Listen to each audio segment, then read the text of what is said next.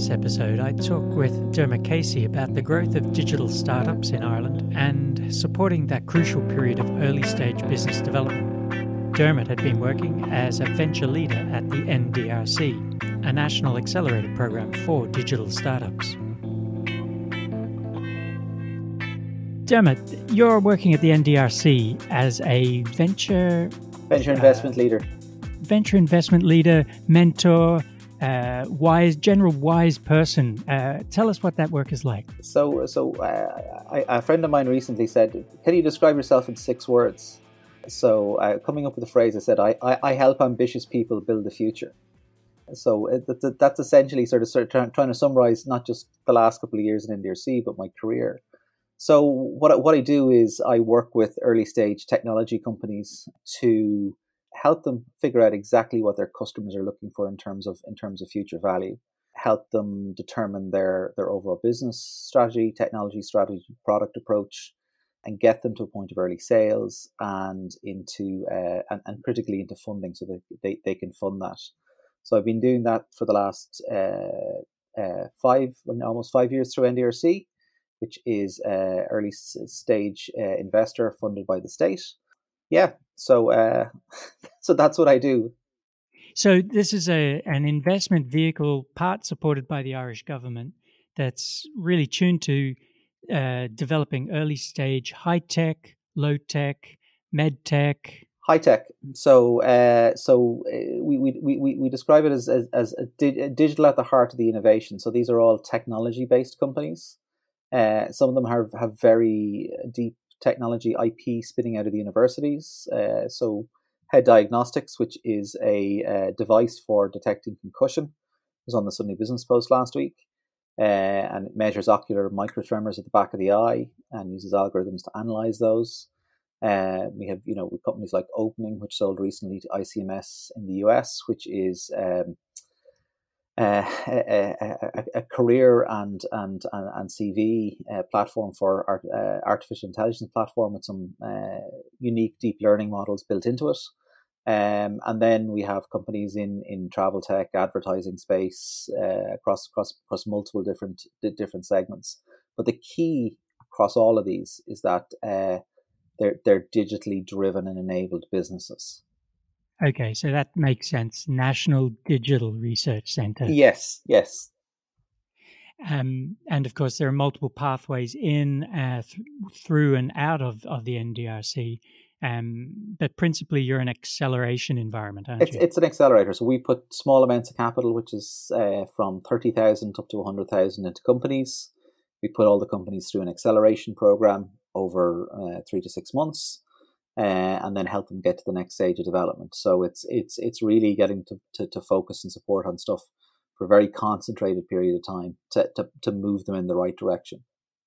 Now, earlier you were saying that you particularly are work to get these startups to the level of defining their value proposition and getting the next round of funding.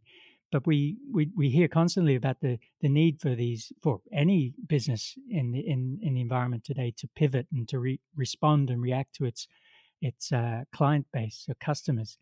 Do you see that the effort you put in, sometimes they go one way and then they pivot later? And if that's the case, is the work that you put in at the early stage lost, or is it something else that you're imparting to them? No, so we focus on customer intimacy. So we focus on them being really, really close to their customers, and they may pivot a couple of times while they're with us. So essentially, there's no value without the customer. Now, in some cases, that is so. If they have an existing piece of technology, it's to understand where the most value for that technology is, which customers are most likely to buy, why are they most likely to spend on this product, and figuring out those elements. If they're not locked into a specific approach, they have more flexibility in terms of pivoting and so on. But it really is. So our job is essentially sending out and talking to dozens of customers every week to really make sure what they're doing is really, really customer focused. How do you find existing investors feel when they see the business they invest in pivoting into a slightly different direction? Well, ultimately, investors really care about one thing: is a return, right? So if by pivoting that business is going to make the investor the return, the investor's happy with it. The challenge for most investment, and particularly the stage we're investing at, so we're investing in pre-seed stage. Even at the seed stage, the next stage that companies would get maybe anything from $500,000 to $1 million in investment. A large portion, if not more than half of those companies, will ultimately fail before they get to the next stage of development. So it's really so our stage is extremely high risk. Even seed stage is very, very high risk investment. So investors are looking for companies that will get essentially customer traction. So ultimately, customer traction is how that value is actually defined. So shifting customers or shifting markets is fine, as long as it's moving the company towards sort of profitability. But these companies always probably have the same challenge, and that is they don't have a lot of customers already, and yet they still need to design for a customer. How do you solve that quandary? So they don't have customers. So there's a mix of things, right? So some of them are experts themselves. Some of them understand the problem intimately because they've come out of that environment. Now that leads to certain biases in terms of their perceptions of what the problems are. So part of what we need to do is we need to break them of those biases. So we break that down in a number of ways. So we use sort of tools and frameworks to help them think about the sort of the value chain of the industry or the sector that they're actually operating in.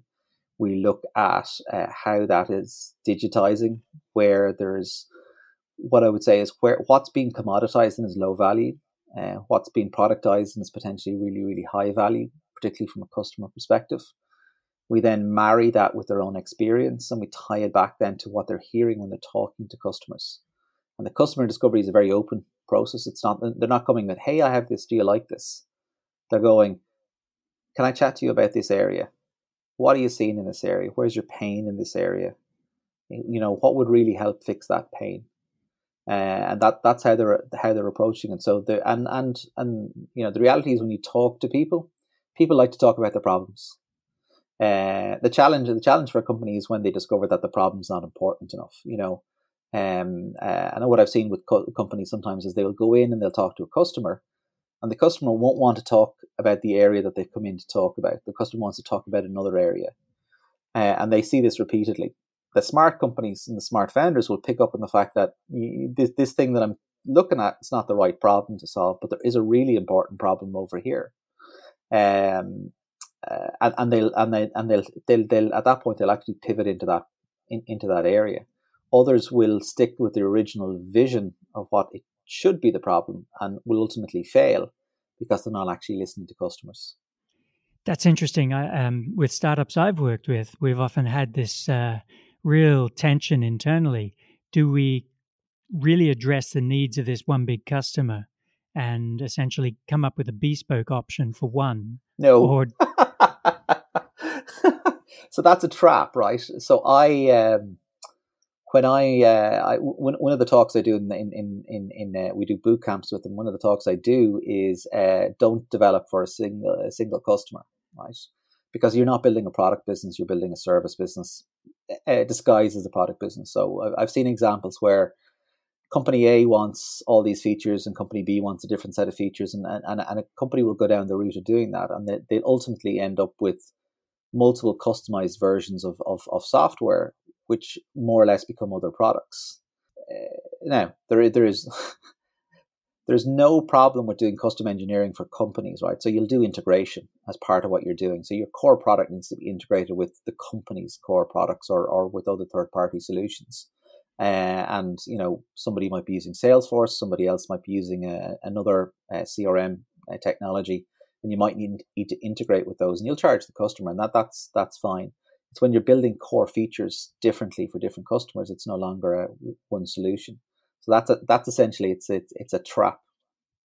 Can you talk about the role of jams and design sprints and rapid prototypes in these projects? I get a sense from people in industry that they punctuate the year rather than become a new way of working. But how does it work at the NDRC and with your startups? We're continually iterating, right? So what I did say with NDRC is what I do with startups is take the sort of 18 to 24 months that it took me to find out the first time I was working in a startup, and try and concentrate that down into 6 months of learning. Right, so that essentially is constantly going back and forth between you and the customer, and that may start out with your first prototype might be PowerPoint, or it might be a couple of web forms and webhooks hooked together to do something very, very simple. So you're talking first to do the discovery, and then you are you're iterating on low fidelity versions of the product, and then you're actually building something. And the customer description changes and evolves as you work with them with iterations and versions of what you're doing. So as you deliver those into the market, you will learn an awful lot more. So then you're going back and you're iterating again in relation to the product you're actually building. So startups are in a constant level of test and discover and iterate based on that feedback that they're getting.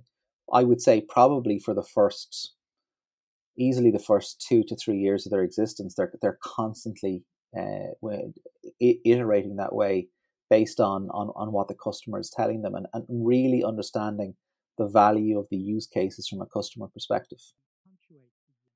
So the most valuable resource a startup has is not money, it's time, right? And the rarest resource it has is time. So that's a constant challenge in relation to how you create things. So that there's choices to be made. There's choices to be made about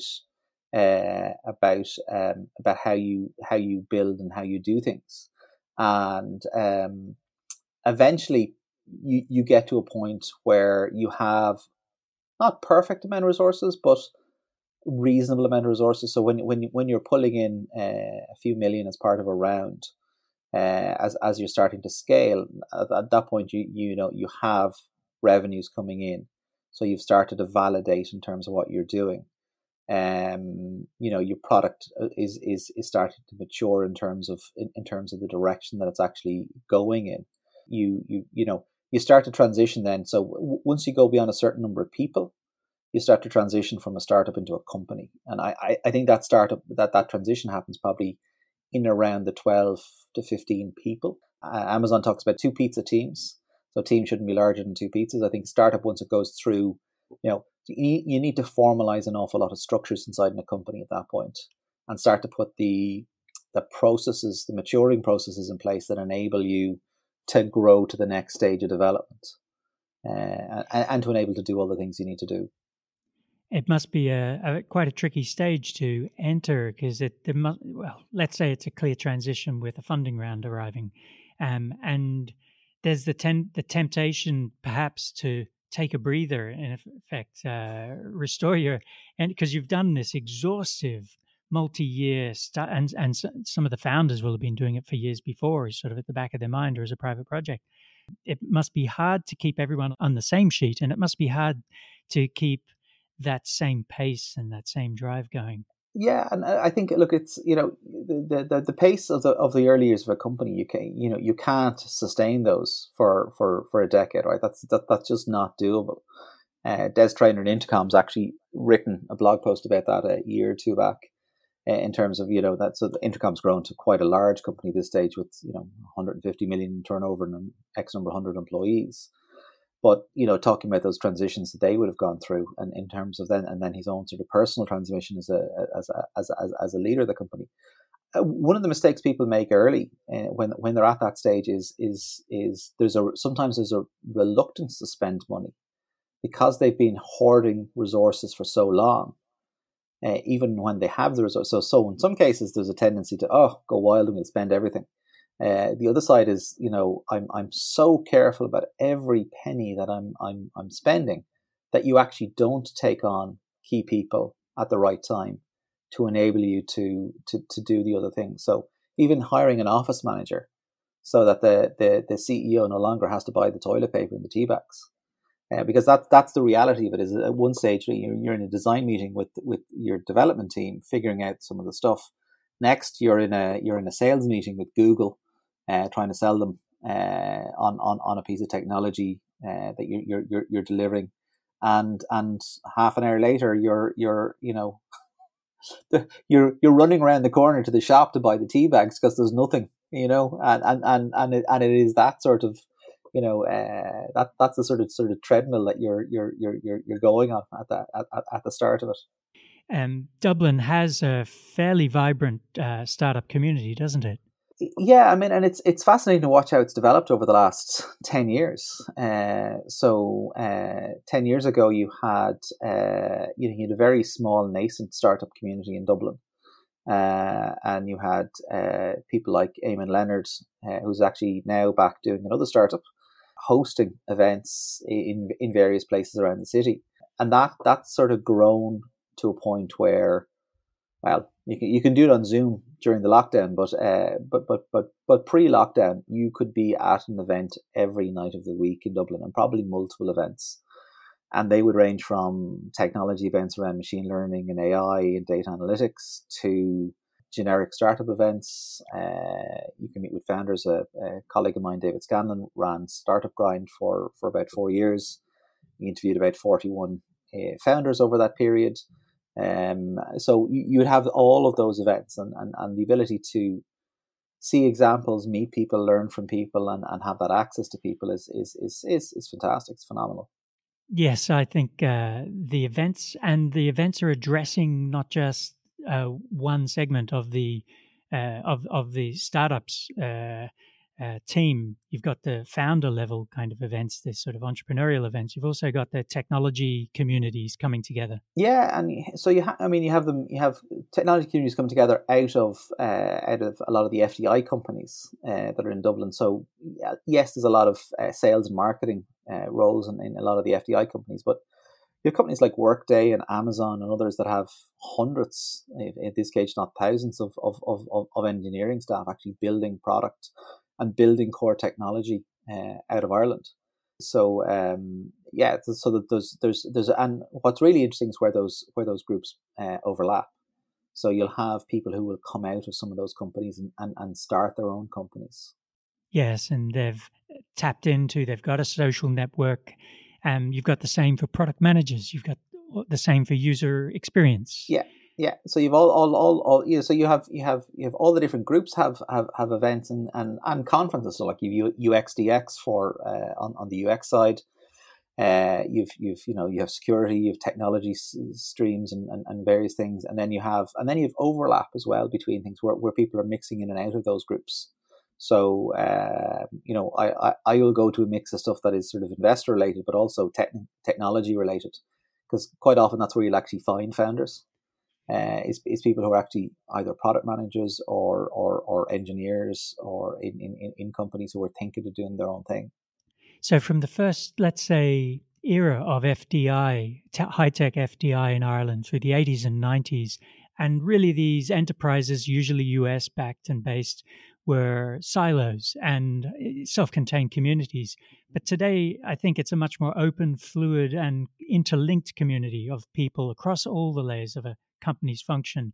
You don't see people not letting their engineers out to talk to other engineers. Well, you can't keep them in, right?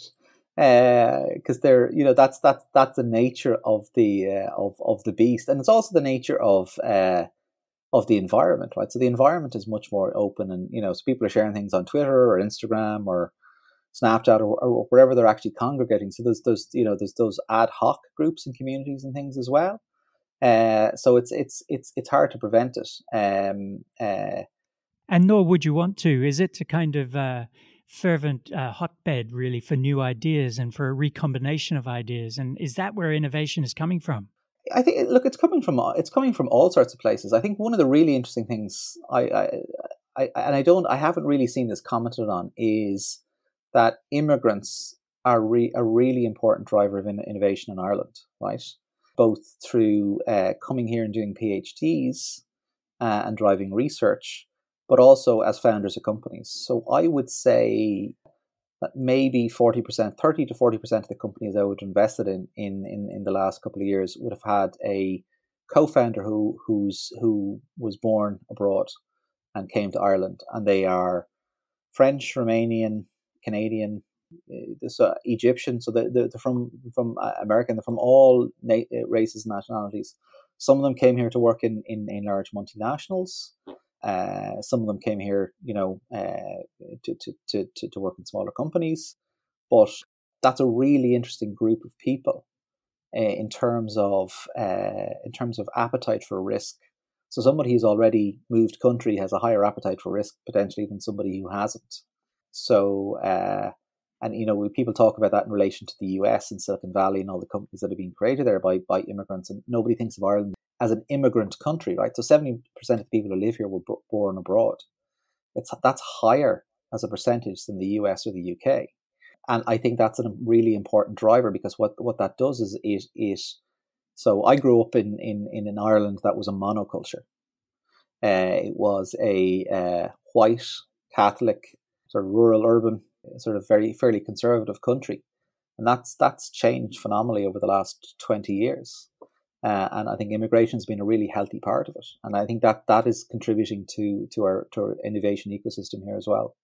Perhaps we're also seeing a shift, an inflection point in that's solving essentially one of the problems of STEM enterprises, and that it wasn't diverse, that now these startups are intrinsically diverse. Yeah, and look, so it's getting better, but there's a general diversity problem, right? I think, and we see this sometimes in terms of gender. So we talk about female founders, and one of my colleagues at the moment is running a female founders pre-accelerator up in Donegal with a dozen founders. Some of them were the key is that they're from Donegal, so some of them are based around the country, some of them are based internationally. And that's, again, driving female entrepreneurship as one dimension. And then we think about it in terms of diversity of race, diversity of sexual orientation, and other things. So there are a number of dimensions. One thing we probably haven't talked about is diversity of social class.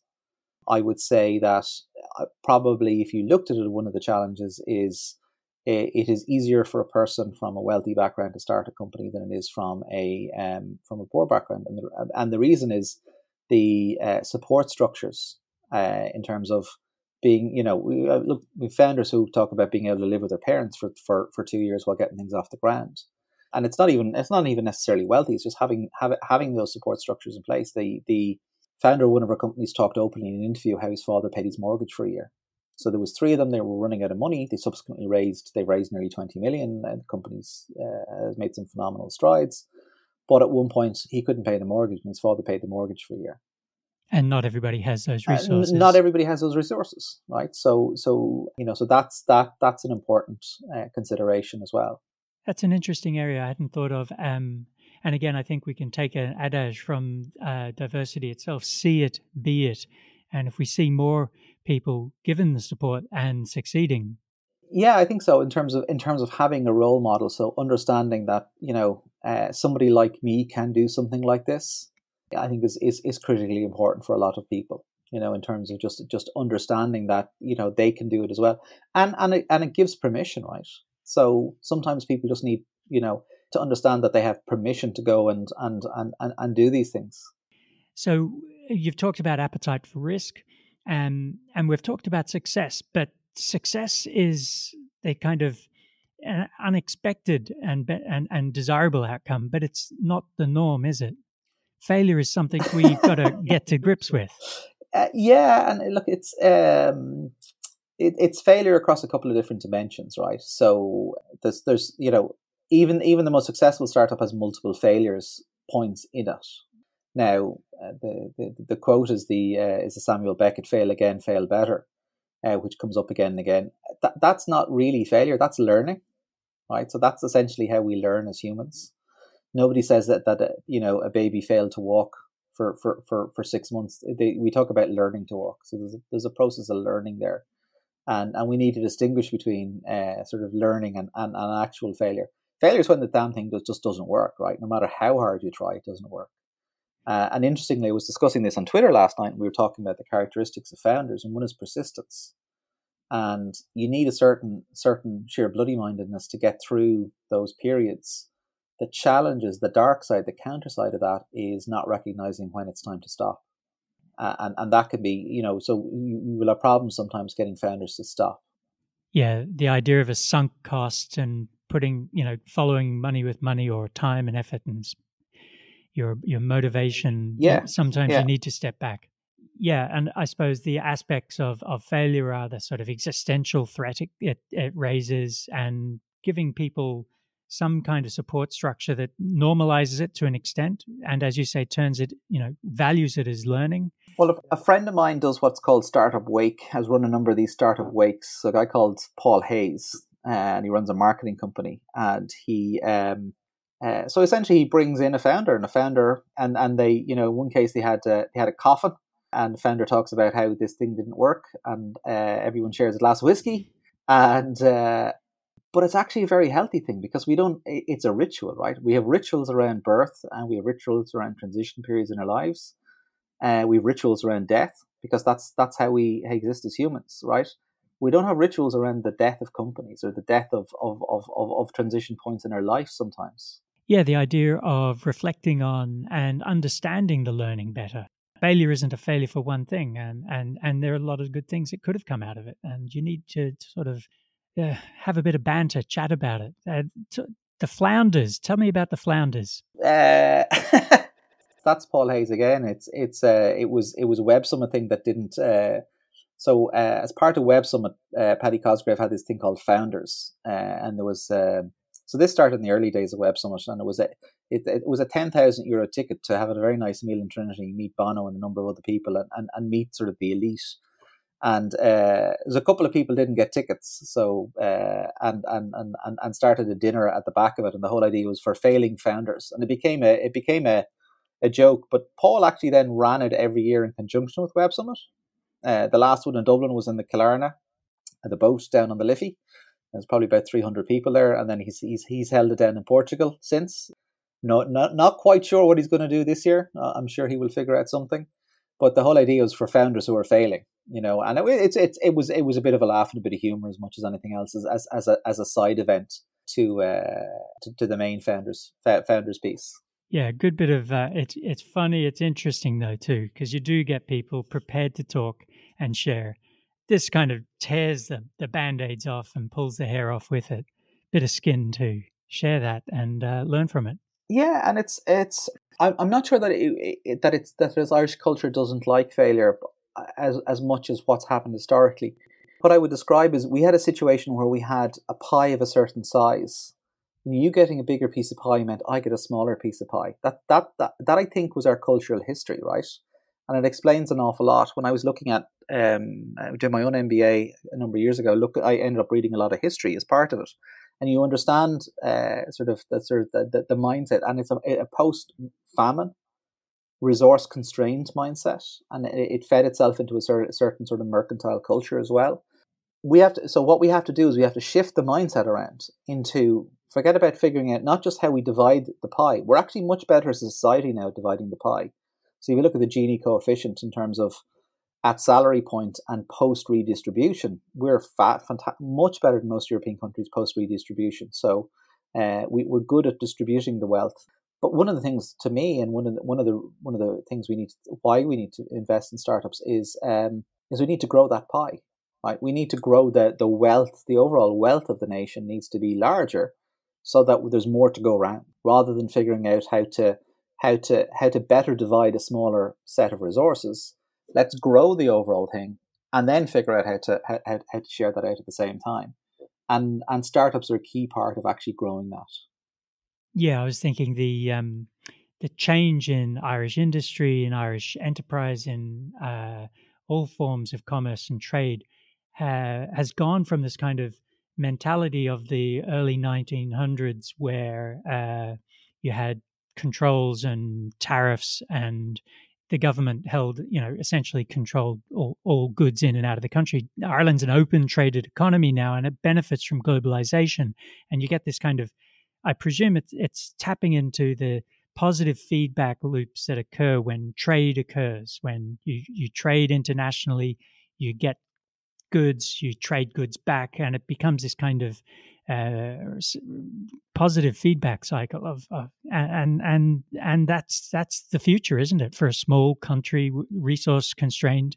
Yeah. So look, I think I was writing a blog post recently that I'll post some stage in the next couple of weeks, and saying, look, our most important resource for the future, one of our most important resources for the future, is imagination and the ability to create. And I think sometimes we undervalue the artistic side in our history, in terms of the importance of that for creation of new things.